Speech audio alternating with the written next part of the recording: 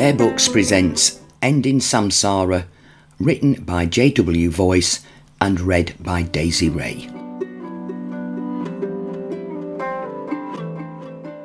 Part 2, After a Cycle is Broken, 6.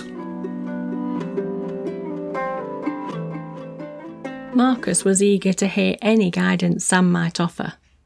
Aside from being without question the wisest person he'd ever known and an impenetrable vault of discretion, she was also gloriously idiosyncratic, blessed with the virtue of viewing problems from angles that no one else could see. An overwhelming urgency to meet her was also fueled by his longing for Matilda to finally see firsthand the relationship between them for what it really was. "I've told you 1,000,000 times, Tilde, it's not like that." "But she's come all the way to England just to visit you?" "Not just me, no," he said. "Her work takes her all over." "And what work is that exactly?" Her tone riled him, but he tried to remain amiable. "I don't really know. When I knew her, she was a kind of shrink, I guess." "A kind of shrink? What does that even mean?" "Okay then, a shrink. Jesus, just what is it with you? Why all this hostility?" "Oh, I dunno, cuss. Maybe because the woman you've been obsessed with half your life has hurried over for a nice little catch-up." She folded her arms. "I think I've got the right to be hostile." Marcus shook his head, then ran both hands down his face. "For the last time, I'm not obsessed with her. She's a mate." "You seriously don't remember, do you?" He looked up. "Remember what?" "Back when we were just friends. You told me all about her, the amazing older woman who helped you get over all the stuff that happened to you as a kid. The one you said you, and I quote, had a massive crush on." "God, seriously? That's what this is all about?" Matilda simply glared at him. "Yeah, you're right. Years ago, as a misguided kid, I had a crush on the woman who used to give me free therapy. It's called transference, Tilde. It's not uncommon. Besides, even if it wasn't just some childish infatuation, it never would have gone down like that. Nothing could be further from reality." "Why? She a lesbian?" "What? No, she just..." He struggled for the right words. "She just operates on an entirely different frequency." "A different frequency?" she huffed. "Sounds pretty damn uppity to me. She better than us?" Marcus hesitated. "Yeah, you know what? She is. She's better than anyone." Matilda stared back at him, incredulous. He sighed. "Just meet her. You'll see. What do you expect to learn from her anyway? You've passed the photos on to Z. I thought the plan was just to figure out who those guys answer to and work from there." "It still is. But there has not been a single issue I've discussed with Sam that she couldn't shed some kind of light on. She sees things from perspectives I wouldn't even consider." "What do you think she's going to do in this case? Take them all on single-handed?" "I don't know. I guess we'll see." The pair had kept a low profile since returning to London. They'd remained in their camper and not dared to venture anywhere near their burgled home. They'd also stayed well clear of family and their usual contacts. Aside from Anushka, the only person they'd met with was Z, the hood whisperer. If a person had any criminal aspirations whatsoever, chances were that Z knew all about them, and if he didn't, he would undoubtedly find out. They'd approached him yesterday and handed him stills of the hitmen in question, along with £200 for his trouble. He'd pored over the photos and told them he'd be in touch. While Marcus waited for the verdict, a meeting with Sam seemed as good an option as any.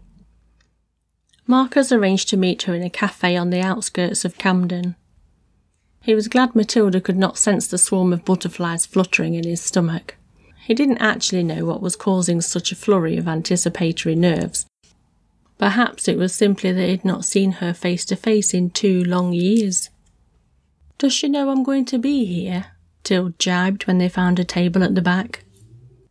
"Yes," Marcus said, rolling his eyes. He was just about to remind her to be cordial when he noticed movement at the door. "She's here." Tilde looked up, her eyes fixed on the woman as she approached. Sam soon noticed them both and smiled. "Marcus," she said, full of warmth. He could feel Matilda's eyes burning deep into the back of his head as the woman hugged him. "It's good to see you." "Likewise. This is Tilde. Tilde, this is Sam." Sam extended her hand, and for a moment Marcus was worried his partner wouldn't shake it. When she did, he hoped it wasn't too firm of a grip. "Nice to meet you, Tilde," Sam said. "You're prettier than I expected," said Matilda. "Oh," Sam replied, clearly taken aback. "Thank you. Marcus already told me how gorgeous you were." She smiled. Marcus was thankful for the comment, but watching how intently his girlfriend was staring at the other woman, he tried to break the tension. "I've ordered you a green tea. Is that all right? I don't know what's taking so long, though." "Yes, perfect, thanks." They exchanged awkward pleasantries until the drinks arrived. Then Marcus started recounting all the details of the last month or so, before moving on to his theory of a drug organisation looking to eliminate its competition. "And that just about brings us to now," he said. "Wow, you guys had quite a journey." "Yeah, it's been a bit mad." "So the break-in was unrelated?" "You've ruled out the work of any hired help there?" "Yeah," Marcus replied. He was bowled over by how easily she took everything in her stride. He might as well have been telling her about a holiday they'd both been on. "But why are you so certain that people are out to get you? Has there actually been any attempts on your life?" "Well, no, Marcus faltered. "Forgive me, it's just that I've had a bit of experience with hitmen of late, and it seems that if there is a bounty on a person's head, those involved tend to take pretty definitive action." "Do you think I'm being paranoid?" Marcus asked in earnest. "Unbelievable," Matilda muttered, causing Sam to glance over at her. Marcus let out a nervous laugh. "She keeps telling me I'm being paranoid," he explained. "Well, are you?" Marcus was momentarily distracted by a large man in a black leather jacket entering the cafe. "Look," he said, refocusing, "I led those guys to Gaz's house, and you know what they did from there. If you think I'm being paranoid, Marcus's sentence was cut short by the man in leather. He slapped a large hand on the seat beside Samsara. "May I?" he said. Marcus was confused by the question. The cafe was practically empty, and there were plenty of seats near the front. "Yeah, whatever," he said. "Just take it, bro." Worryingly, the man smiled and sat down at their table. "Yo," Marcus yelped, "this is a private conversation." The large gentleman leaned in. "Listen carefully to what I'm about to say." He spoke quietly and deliberately in a thick Cockney accent. "I'm looking for a Marcus Taylor and a Matilda Basu." "You're in the wrong place, mate," Marcus said forcibly. The man leaned back and smiled before opening his jacket. "Okay, let's try it another way. Look down." He lifted his shirt slightly to reveal the handle of a gun. Matilda gasped. Marcus froze. "I'm going to ask again." He glared at Marcus. "Mouthy fucker, I guess you're Marcus. Which one of you is Matilda?" Before Tilde had a second to answer, Sam piped up. "I'm Matilda," she said calmly. The man studied her. You fit the vague description, although I thought you'd be younger." With a raised eyebrow, he swiftly turned his attention to Tilde. "Who are you?" Again, before she could answer, Sam spoke up. "This is my baby sister, Gurpreet." Marcus watched Sam stare at his girlfriend. Her eyes pleaded for agreement. Matilda hesitated for a moment. Yeah, I'm Gurpreet." "Okay, fine. I'll tell you how this is going to go down. Please listen to the conviction in my voice when I say I have no problem with executing all three of you right here, right now." Matilda and Marcus both winced. "Mate," Marcus started. He felt the pounding of blood in his ears. "Quiet." He glanced at Marcus and Sam. "I've been given instructions to take you two with me. Nothing was said about a Gurpreet, so sweetheart, I suggest you get up and piss off right now." Matilda went to object. "Right now," he repeated, rendering her silent. May I stress that if you utter a single word of this to anyone, I'll find you and put a bullet in your head, and another one in every person you hold dear." She hesitated. His eyes widened. "Quickly, love, as it stands, the newspapers are going to say nothing about this in the morning. Don't make the headlines read 3 people shot and killed in cafe." She took a short, trembling breath. "Go," he grunted, teeth bared like an attacked dog. His eyes locked onto Marcus as Tilde shot up obediently. Samsara rose a second later to hug her. Matilda appeared uncomfortable as Sam kept her in a tight embrace, although he couldn't be certain it looked as though she was whispering something into her ear. "Okay, break it the fuck up, you two." The man stood up to separate them. "I love you, sis," Sam whispered again. This was loud enough for everyone to hear. Matilda stepped back. The confusion in her eyes was now mingled with panic as she stared at Marcus. He nodded his head towards the door. She remained focused on him as she walked away. The gunman glanced over to her, making sure that she'd left before he spoke again. "Right, you two," he started before tossing a £20 note on the table. "You're going to walk in front of me, through the exit and into the car, parked just outside. If either of you stops or hesitates, I'll put a bullet in your head. If either of you glances in any direction other than forward, I'll put a bullet in your head. If either of you utters a single word, I will put a bullet in your fucking head." He smiled. "Nod if you understand." Marcus nodded first. The fierce thudding continued in his ears and temples. Sam bowed her head shortly after. Her face was impassive. Marcus could not be sure if she was even panicked. She led them all outside in single file. As promised, a black Mercedes was parked directly in front of the building. She climbed in first and slid to the far side. Marcus's legs were like jelly. He stumbled in soon after and clumsily fell into the seat. He glanced at the driver, a man of slighter build with a shaved head. One of the men from Gazza's apartment, he thought. As they pulled away, he searched the pavement for Tilde, but she was nowhere to be seen. "Okay," the first man grunted, now sat in the passenger seat. "Give me your phones." They obliged with little delay, and he pocketed each one.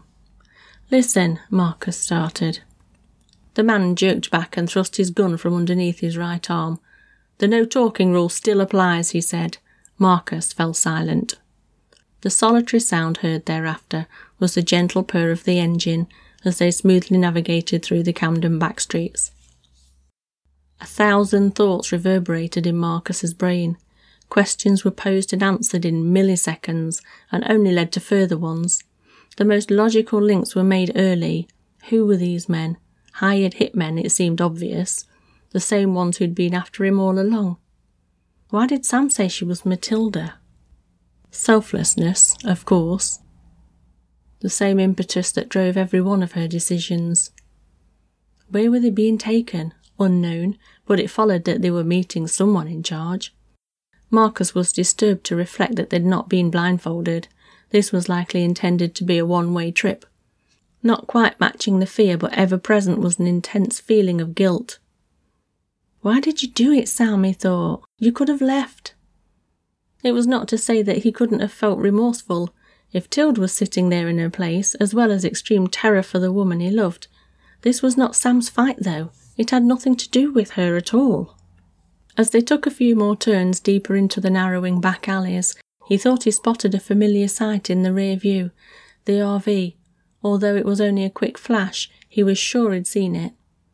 They made another turn at a junction, however, and he dismissed it immediately. Matilda didn't drive, and even if she did, there was no way she would have followed them after hearing the man's warning in the cafe. After an incalculable stretch of silent driving, they eventually pulled into a tiny loading bay at the back of a dingy grey building. Both men exited the car and walked around to the back doors. Marcus was grabbed roughly by the arm and pulled out by the driver. He gave the man little resistance. In his short time in the loading bay, Marcus glimpsed a black van with tinted windows. He couldn't discern the graphic on the side, nor was he quick enough to read the number plate. The driver did not relinquish his grip until he and Sam were marched through the door beside a huge corrugated shutter. 2 by 2 they ascended 3 flights of narrow stairs and emerged in a narrow corridor. From here they were dragged into a small room with empty floor space. The walls were adorned with shelves, stacked high with what appeared to be toner cartridges and wads of printer paper. The driver left the room while the man from the cafe pulled out his gun and stood guarding the door. Marcus and Sam glanced at one another, neither daring to speak. A minute or 2 later the driver returned with 2 chairs. He positioned them 2 meters apart, facing inwards in the centre of the room. His phlegmatic manner reminded Marcus of the scene in Gaz's apartment. It gave him a chill. From the doorway the larger man gestured at them with his gun. "Sit," he said. They did as they were told. The driver joined his colleague, flanked on the other side of the door. Both were now wielding handguns.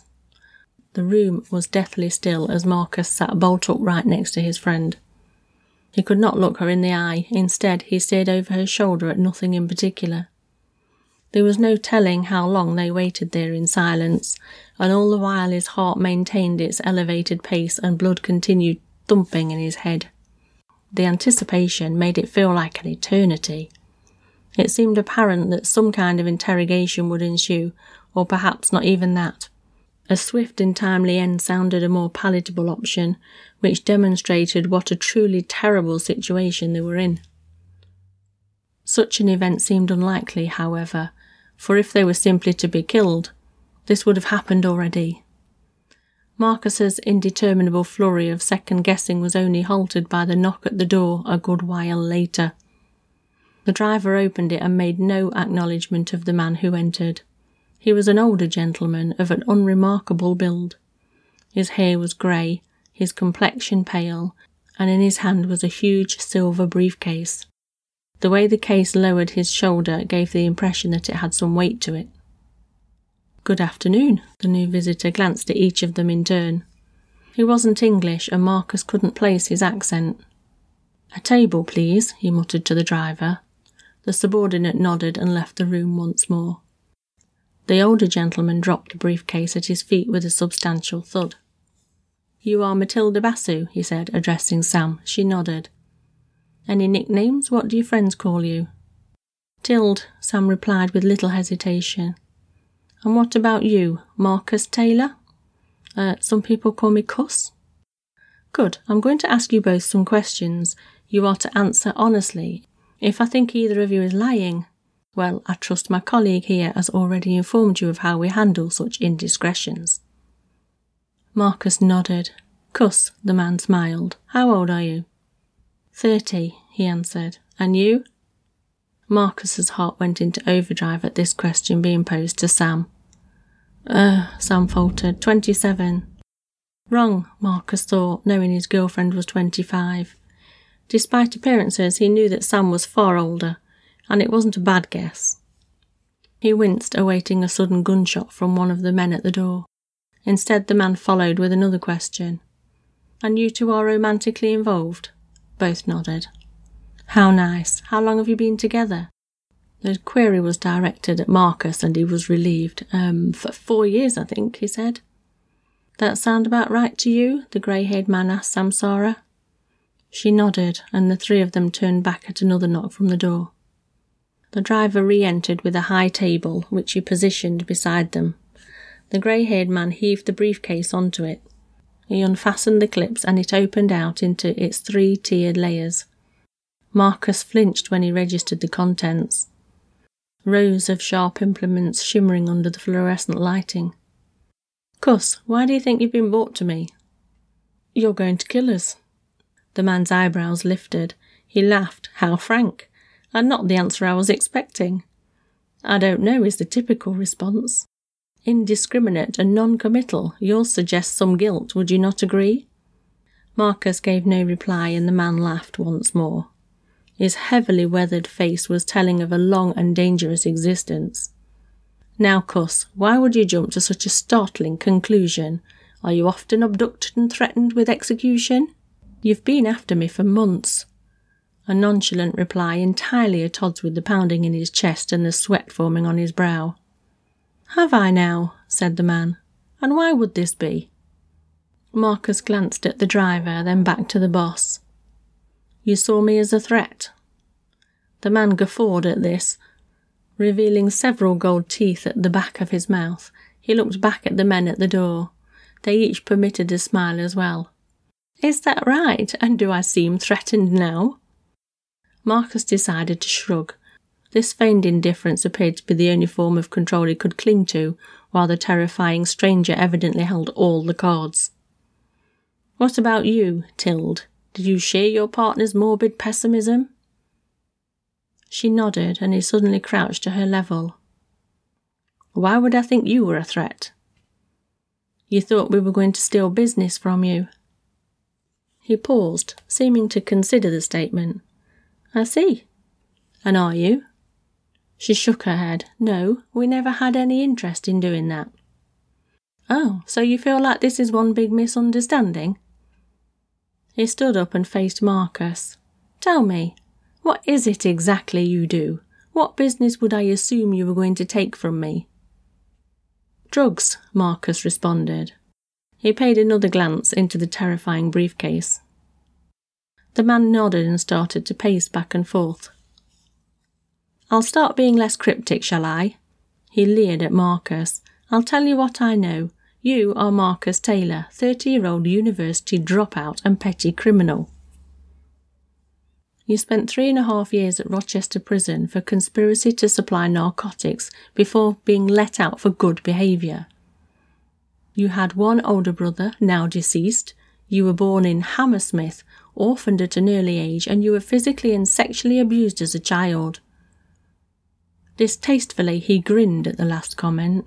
"You," he turned to Sam, "are Matilda Basu. You also have one older brother, but he is still alive, and you have no recorded history of abuse or criminal activity. You were born in Lewisham. Your parents are divorced. You graduated university with a degree in fine arts." "Oh," his smile faded, "and you are 25 years old." He crouched down in front of her. 25, not 27. He moved to within inches of her face and slammed both hands on each arm of her chair, a move clearly meant to startle. She maintained her impassivity. "Do you remember what I said about lying?" She nodded, and he pushed himself back to his feet and removed something from his briefcase. "My colleague is not going to shoot you, just yet. But such silly games will not go unpunished. Give me your hand." She raised one. He pulled it towards him and separated her little finger. The implement in his other hand was a pair of pliers. He clasped it to her finger. The sudden jerk he made produced an audible crack. Sam shuddered. This and a sharp inhale was the only reaction she displayed. He moved on to the next one. "Why did you lie?" "Your information is wrong," she grunted. "Wrong!" He yanked the pliers and there was another crack. Marcus jumped in his seat. He could feel his eyes filling with tears, but Sam remained silent and seemingly unmoved. "Being mistaken by a year is perhaps permissible under stress, but never 2. Why did you lie?" A tear trickled down Marcus's cheek. She didn't deserve this. "Your information is wrong," she asserted once more. From his expression, it seemed as though the man was now unsure of himself. Perhaps he was even starting to believe her. He dropped the pliers on the floor. They clanged dissonantly against the concrete. Sam clutched her injured hand, the only sign that she'd had anything done to her. Angered now, the man turned to Marcus. "What does the name Gary Ferguson mean to you?" he snapped. Marcus was still rattled by what he'd just witnessed. Gary Ferguson. I know him as Gaz. He's a software specialist. I used to sell him weed. He mentioned about the 2 of us going into business together. Harder stuff, cocaine, heroin. I said I wasn't interested." He barely paused for breath. "What else?" "He's dead now." "How did he die?" Marcus faltered. Suicide? The interrogator lurched over him. How did he die? Flecks of spit struck Marcus in the face. He was close enough to see the redness stippled in the whites of the man's eyes. Your men, they killed him, made it look like suicide. He pushed off Marcus's chair, the legs inched back slightly, scraping on the hard floor. You, he pointed a finger at Sam. How old are you? 27, she said without hesitation. What is your brother's name? She simply stared at him. Well, he demanded. It's not a hard question. You only have one. What's his name? She glanced at Marcus. Don't look at him. Look at me. What is your brother's name? My brother has nothing to do with this, she said.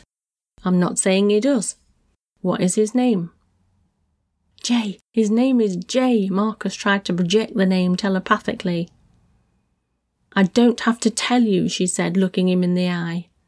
The man immediately started to pace again, shaking his head. He looked up and then back down again. He twitched and marched towards the briefcase. This time he pulled out a large silver cleaver. He started to wave it. Are you police? He barked at Marcus. No. Informants, government agents. No, Marcus replied, simply confused by the line of questioning. A minute ago he'd been certain the man knew everything about him. Then how the fuck do you know my guys killed Gary Ferguson? Marcus had an extremely uneasy feeling. Something he'd not considered until now crept into his mind. You're sitting there with tears in your eyes and piss in your pants and I haven't even touched you. He waved the cleaver towards Marcus in the final few words. Then he turned to Sam. While you, calm and composed like a goddamn Buddhist monk, how can this be? He thrust the cleaver in Sam's face and she didn't so much as flinch. Well, I think it's because you're both full of shit. Not who we think you are at all. I will have answers if I have to cut off all your limbs to get them. He turned. I'll start with you, Marcus Taylor. Considering you've been the cooperative one, your dead brother, what was his name? Francis, Marcus choked. He felt the tears trickling down his cheeks. Correct, your no-good foster father, the one who did all the bad things to you, what was his name? Bill Taverner. There was grit in his voice as he said this. Right. Then I see two possibilities. One, unlikely, your ballsy friend here you've actually rehearsed your story. Or two, you are the exact worthless piece of shit we thought you were. He raised a finger in the air. Let's suppose the latter is true. He crouched back down and stared into Marcus's eyes. His own were lifeless.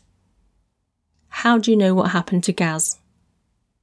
Before he finished the sentence, he snatched Marcus's jaw. The younger man flinched as his face was pulled upwards. How do you know?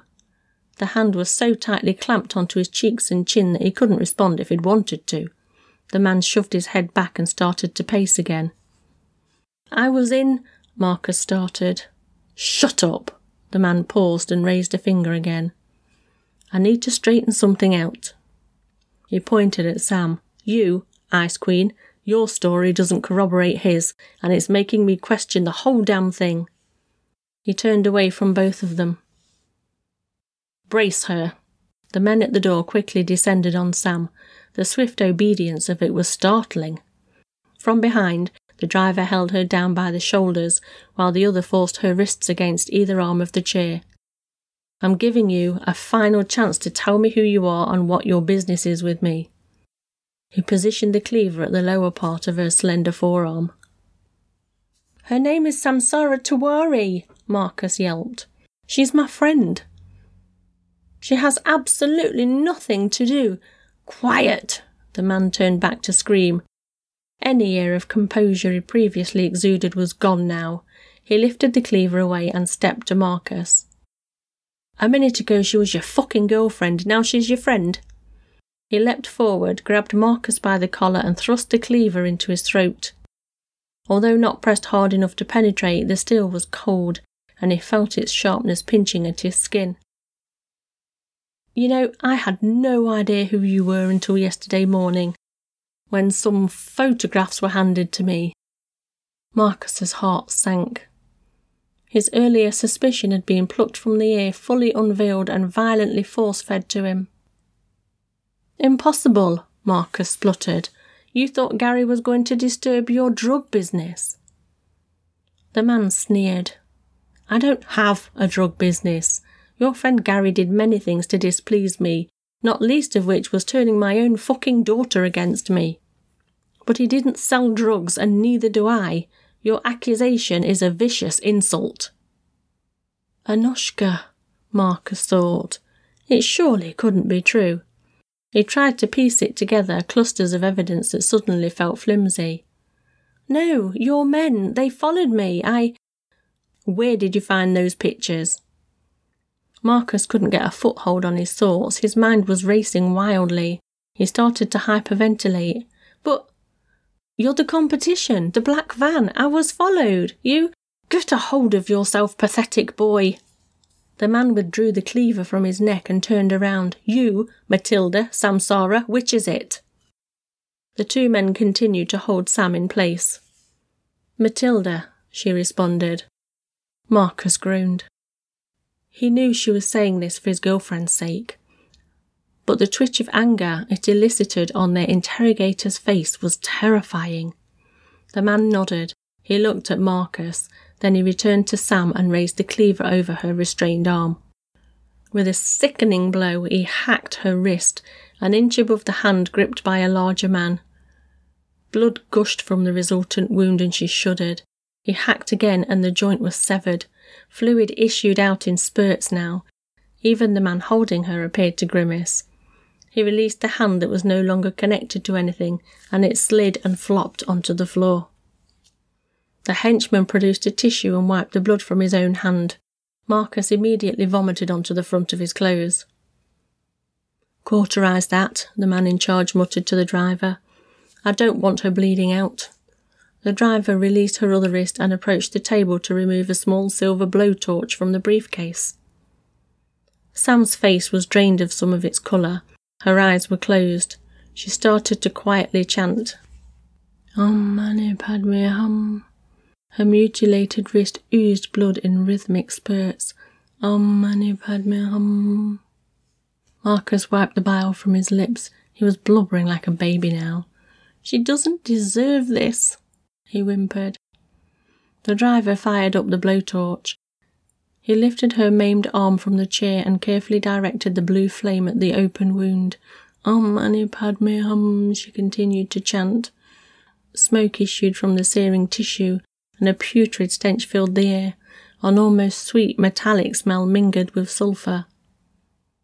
"That, my friends, is one ferocious motherfucker," the grey-haired man cried with clear reverence. "You boys can learn a lot from her." He turned to Sam. "What is that you're chanting there?" She ignored him and continued, eyes closed. "It's a shame, really. Someone with your nerve should be working for me." He placed the blood-soaked cleaver on the table behind the briefcase. "But you don't work for me, and therein lies the problem." He sighed.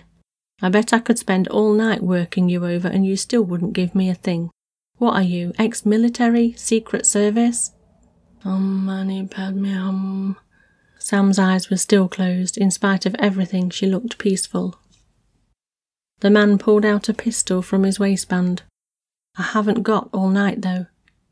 "Sam," Marcus blurted through fits of tears, "I'm so sorry for everything." The grey-haired man thrust a finger towards Marcus. "You see the difference, boys. Real strength is given to but a few." "Listen," Marcus screeched. "If you kill that woman, you'll be making the worst decision of your life." "Then talk, you pitiful cunt. Save her life." "Her name isn't Matilda, it's Samsara." Sam broke her mantra to interrupt him. "No, Marcus," she said, opening her eyes.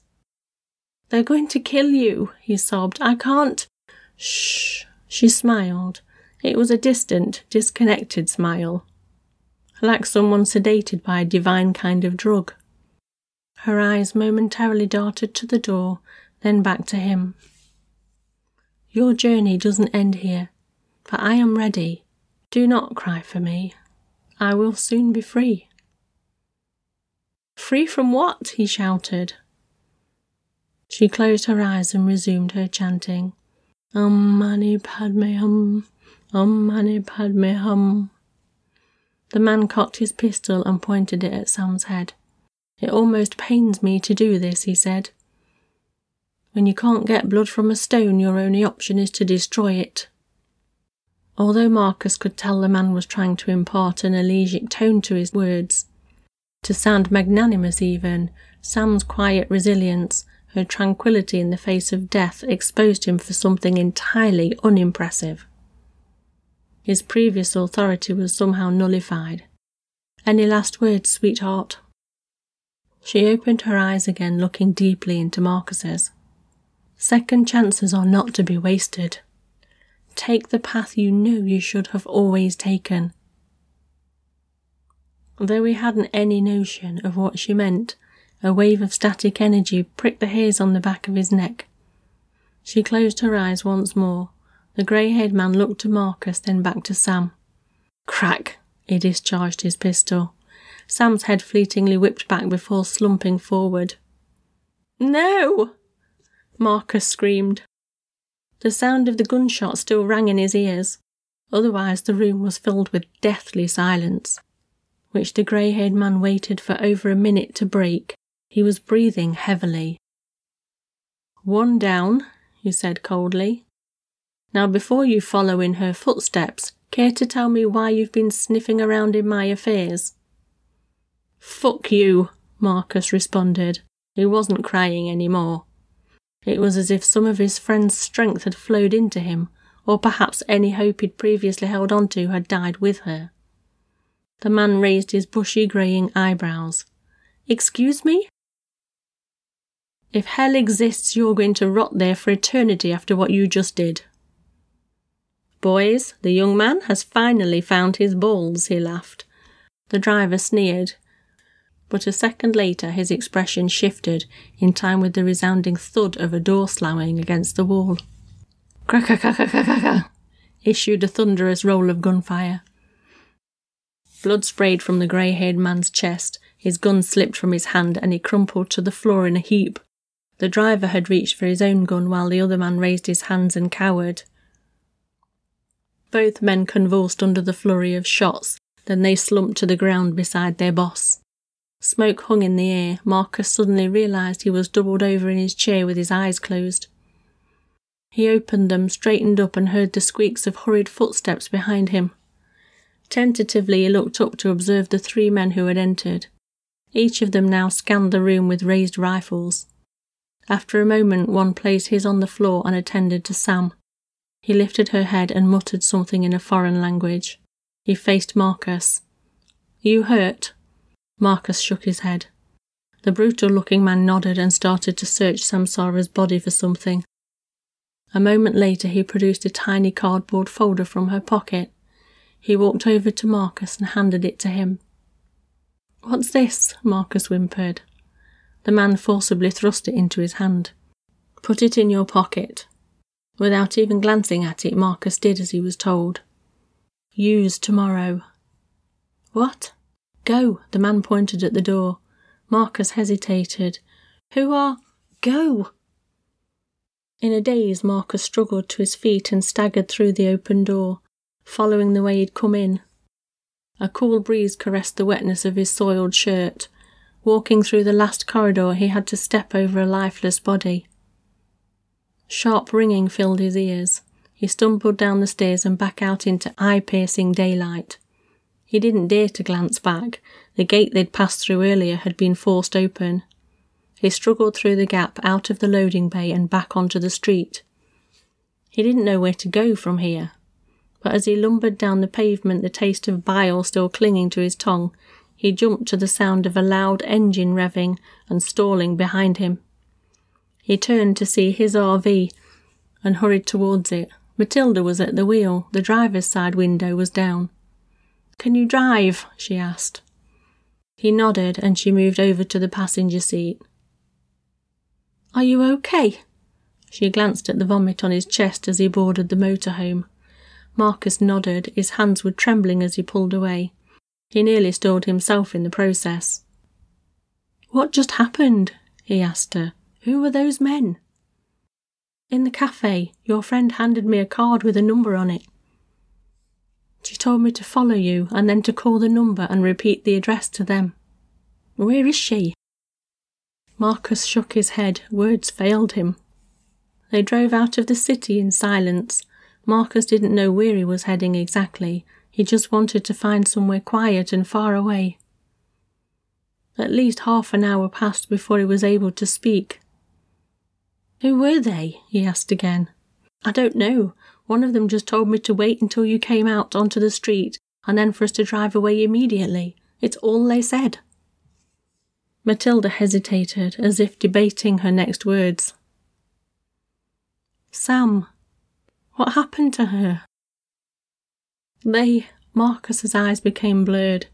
He coughed, forcing down his thoughts simply to focus on the road. She told me not to cry for her." "Huh?" "Nothing," Marcus said. "What do we do now?" Marcus suddenly remembered the card in his pocket. Keeping his eye on the road, he slipped it out and handed it to her. "This is a room key," she said. "I know the hotel. It's in Regent Park. But what—" "I was told to use it tomorrow." Matilda nodded. He could tell she sought no further explanation. Knowing of nowhere to park their enormous vehicle in central London without harassment, they pulled into the nearest campsite outside of the city. Matilda paid in advance at the office while Marcus parked up and changed out of his soaked clothing. By the time she'd returned, the adrenaline in his system had faded, leaving him weak with exhaustion. Matilda got into bed with him and he drifted off within minutes. When he awoke in the dead of night a few hours later, he was certain she'd been lying wide awake beside him the whole time. As soon as he'd gathered his senses, he seemed compelled to talk. That he felt no pressure from Tilde to explain what happened somehow made it easier. He was sure to include every minute detail, from leaving the cafe to the moment the men stormed the room. He struggled through tears to recount what they did to his friend. The pliers, the cleaver, the blowtorch, the gun. He was sure to impress how impossibly brave she was throughout. It was akin to discussing a legend, a character from folklore, and this was all she would be from now on. "That could have been me," Matilda said. Now she was the one sobbing. "She insisted that she was you from start to end, Tilde. She was so convincing. I'm sure they started to believe her." "But why?" He could hear the guilt in her voice. "In the cafe. She could have left. Why did she do it?" "That was Sam. I owe my life to her." "We both do." He held her tightly for a while as she wept. "I'm sorry." It was the first intelligible utterance from her mouth. "For what?" he asked. "For what I thought of her. Before. All either of us can do now is try and make it up to her." "How?" "By living life with a fraction of the kindness, the selflessness, the courage that she did." He felt her nodding in agreement. Then it was her turn to rest and for him to watch over her in the dark. The sleepless hours passed without distraction. His body felt frozen in position on the bed, but his mind was free to wander. When dawn broke, an eternity later, he summoned the will to rise. He left her to sleep and used the communal showers in the campsite. Even at the highest setting, the scalding water didn't feel hot enough. After an initial jolt, he was numb to the pain. He scrubbed and could not feel anything close to clean. He tried to pretend his reflection wasn't present when he eventually passed by the mirror. No sane person would have spared his life over hers. At 9 a.m. they both boarded a train to London and took the underground to Regent's Park. Checking the card wrapped around the room key, they soon found themselves outside a room on the 5th floor. Marcus hesitated before he inserted the card in the door. All he could envision on the other side was an empty room with his dead friend's belongings, and he wasn't sure he could face it right now. "Why are we here?" he said. "Because she wanted you to come here," Tilde said. He nodded and they entered. The room was neat and orderly. A packed suitcase sat at the foot of the bed. Only one other thing caught his attention as he looked around. On the dresser was a folded piece of paper with his name written on in large, bold lettering. He unfolded it to reveal 2 small handwritten pages. "Dear Marcus, there was always a chance that this letter would be disposed of. That you are currently reading it, however, means my precaution was a necessary one. I will start by asking for forgiveness. I ascertained more of your situation in the preceding hours than I likely had the time or ability to express to you. Please do not think that I deliberately kept you in the dark. You would never have been able to truly grasp the dire position you had placed yourself in. To try and convince you that your recent actions did not prompt the awful events that followed would be to do you a great disservice. It is your fault. You are entirely responsible. But that is not to say that you deserved what happened. Really, does one find oneself in the middle of the ocean, caught in a storm too fierce to weather?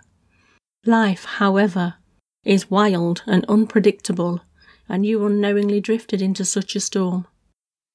These kinds of perils cannot be overcome without certain costs and casualties. Again, it is your eyes reading this note, and it therefore follows that my death was the collateral damage incurred. This was an event I facilitated, and something you cannot blame yourself for. Do not feel sad for me. I am free. Do not feel anger towards my killers. It is wasted energy. They were simply playing their part, however heinous you might consider it to be. I know you are currently in search of a new occupation. With this in mind, I have a proposal for you. I fear the things I've started in my life have produced a workload insurmountable for one person. I trust, though, that you may have the help of a good woman. Even so, what I'm asking of you both is a mammoth task. My affairs are in order, and having deducted several well-considered donations, you are now the heir to everything I owned. This should see that you comfortably pick up from where I've left off. If you open the safe, the code is your date of birth, you will find my laptop. Guard this with your life. It contains a detailed database of actions from the day-to-day operation of charitable organisations to a global contact list of people in need of help or guidance. I expect you to attend to the list and to also ensure that it continually reduces and grows over time. It is not a checklist, nor a series of puzzles to be solved. It's an evolving organism with no foreseeable end. This was my life's work.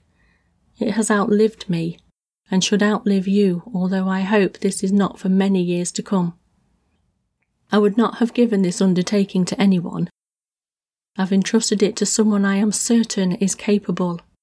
Don't ever doubt this decision, or your own suitability. I have chosen you for your resourcefulness, your patience, and your desire deep down to do the right thing. If you feel ill-equipped to aid certain individuals, I trust that you can locate those with the appropriate skills. The challenge I'm leaving you will be a far from perfect endeavour. At times it will seem hopeless and mistakes are bound to be made, with consequences that may haunt you forever. This is the price to be paid, and your reward will be an unbridled fulfilment. All I ask is that you do your very best. You will have no set itinerary, no fixed working hours or address. You will simply travel to where you are needed most. Pay no further mind to the people who gave you my room key. While I cannot predict the future, I do not believe that their paths should coincide with yours. In spite of everything, do not dwell on our last encounter. Your names will be cleared from any involvement and it will do no good to revisit it. Seek counselling if you need it. I've left the details of potential therapists. Meditation always aided me. Through practice, it may provide invaluable for you as well. My only fear as I write this letter is that my minor legacy will die with me. Do not let me down. Yours faithfully, Samsara.